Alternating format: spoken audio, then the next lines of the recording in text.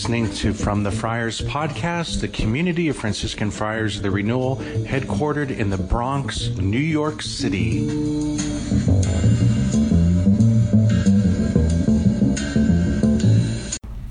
My brothers and sisters, may the Lord give you his peace. We have some very well-known readings at Mass here this weekend, and the theme that unites the readings is the call. Really, it's the call. Kind of a famous story, the call of Samuel sleeping in the temple. And I love that line, he did not yet know the Lord. Right? He was hearing the Lord calling him, but he didn't quite know what to do.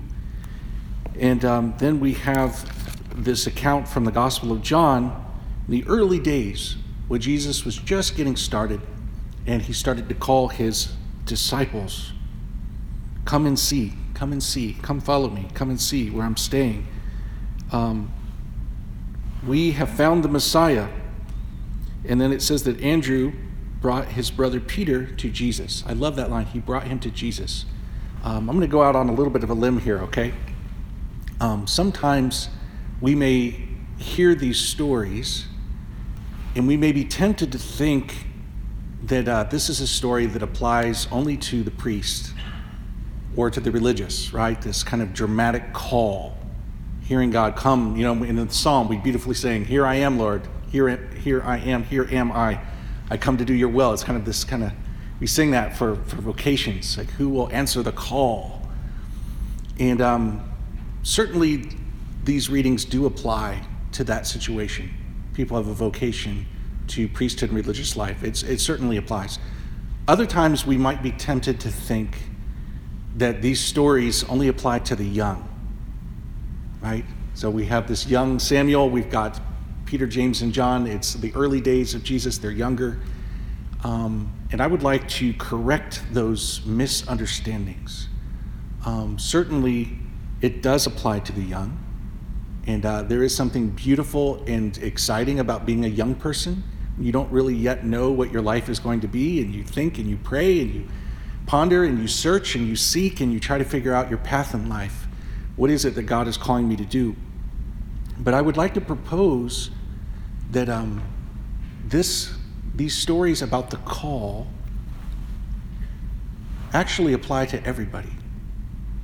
And I do believe it's important to point that out because I'm starting to get the sense that one of the problems that we have in the church these days are people who don't live their life with a sense of purpose and mission.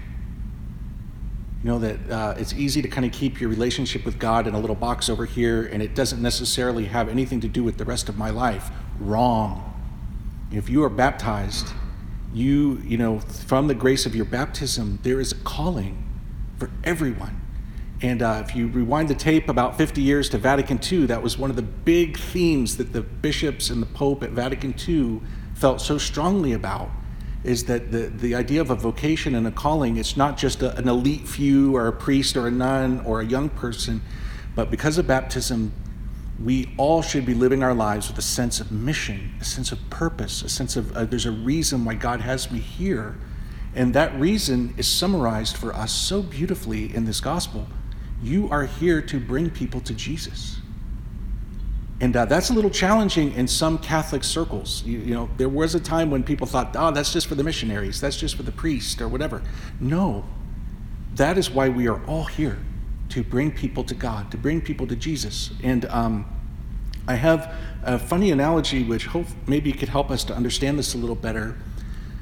And I was thinking about, believe it or not, I was thinking about money. Now, St. Francis, please forgive me, with his vow of poverty. So why was I thinking about money? I want to make an analogy which hopefully pulls it all together. If it doesn't, please forgive me, okay?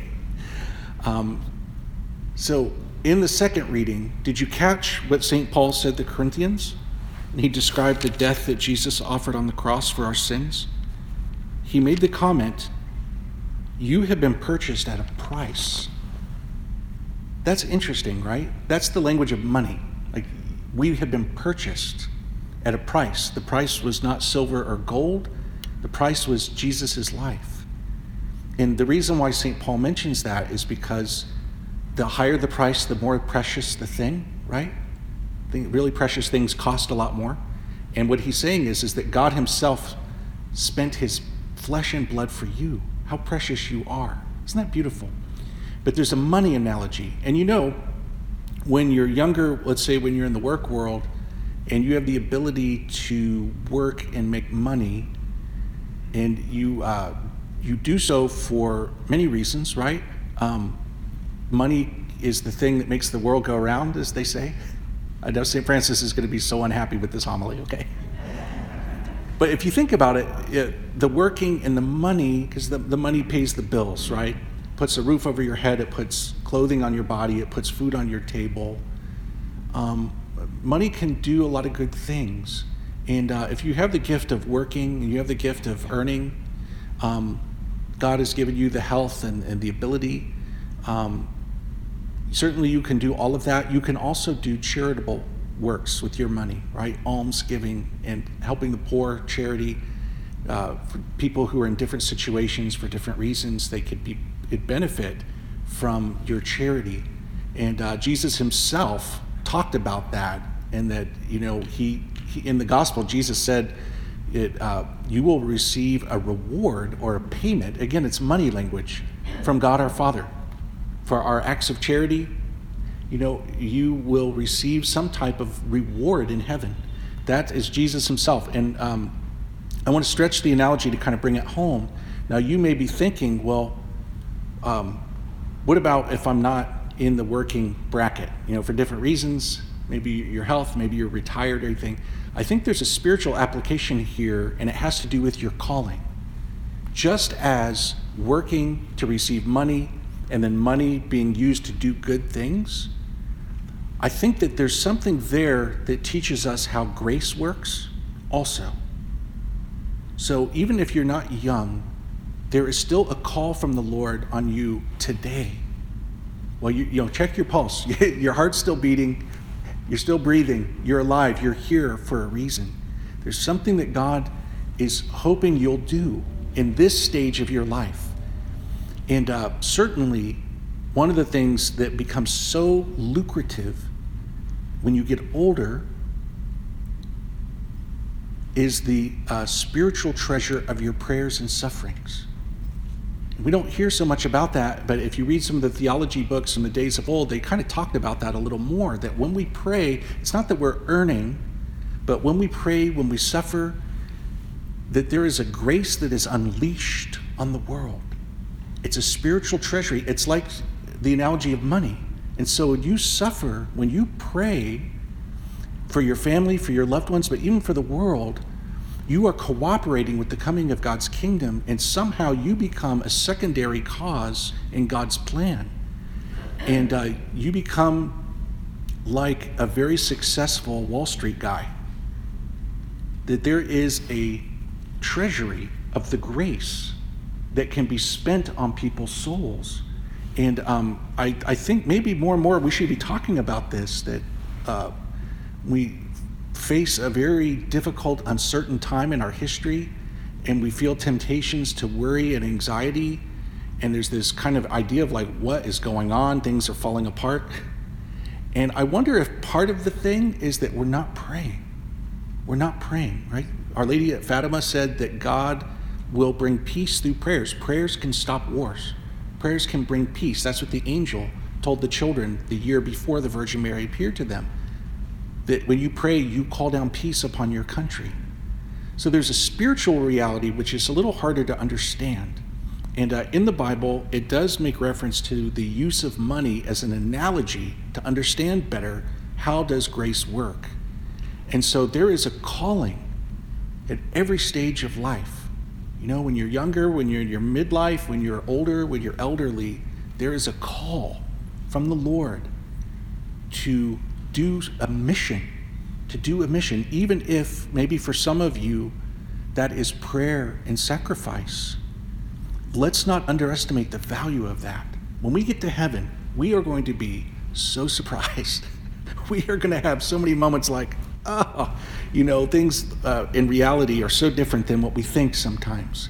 It could be that the most fruitful and beautiful years of the life are the final years. At a time of life when the world would think, oh, you're no longer useful, where the reality is actually you are most useful.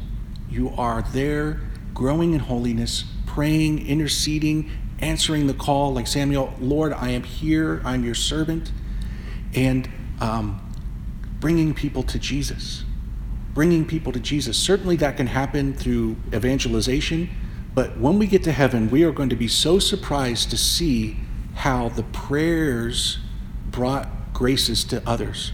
And you're gonna realize it's gonna be a whole team of people waiting for you.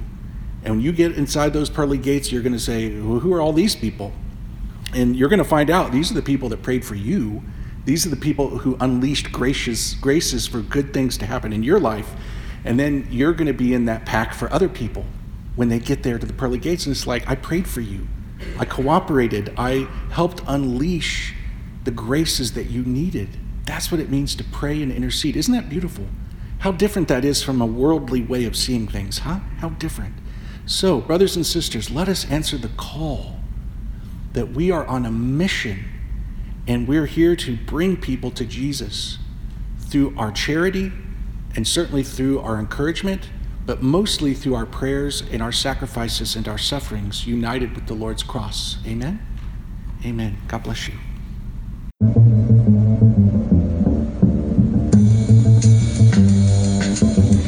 You've been listening to From the Friars podcast, the community of Franciscan Friars of the Renewal. Please visit us at franciscanfriars.com or on social media, CFR_Franciscans.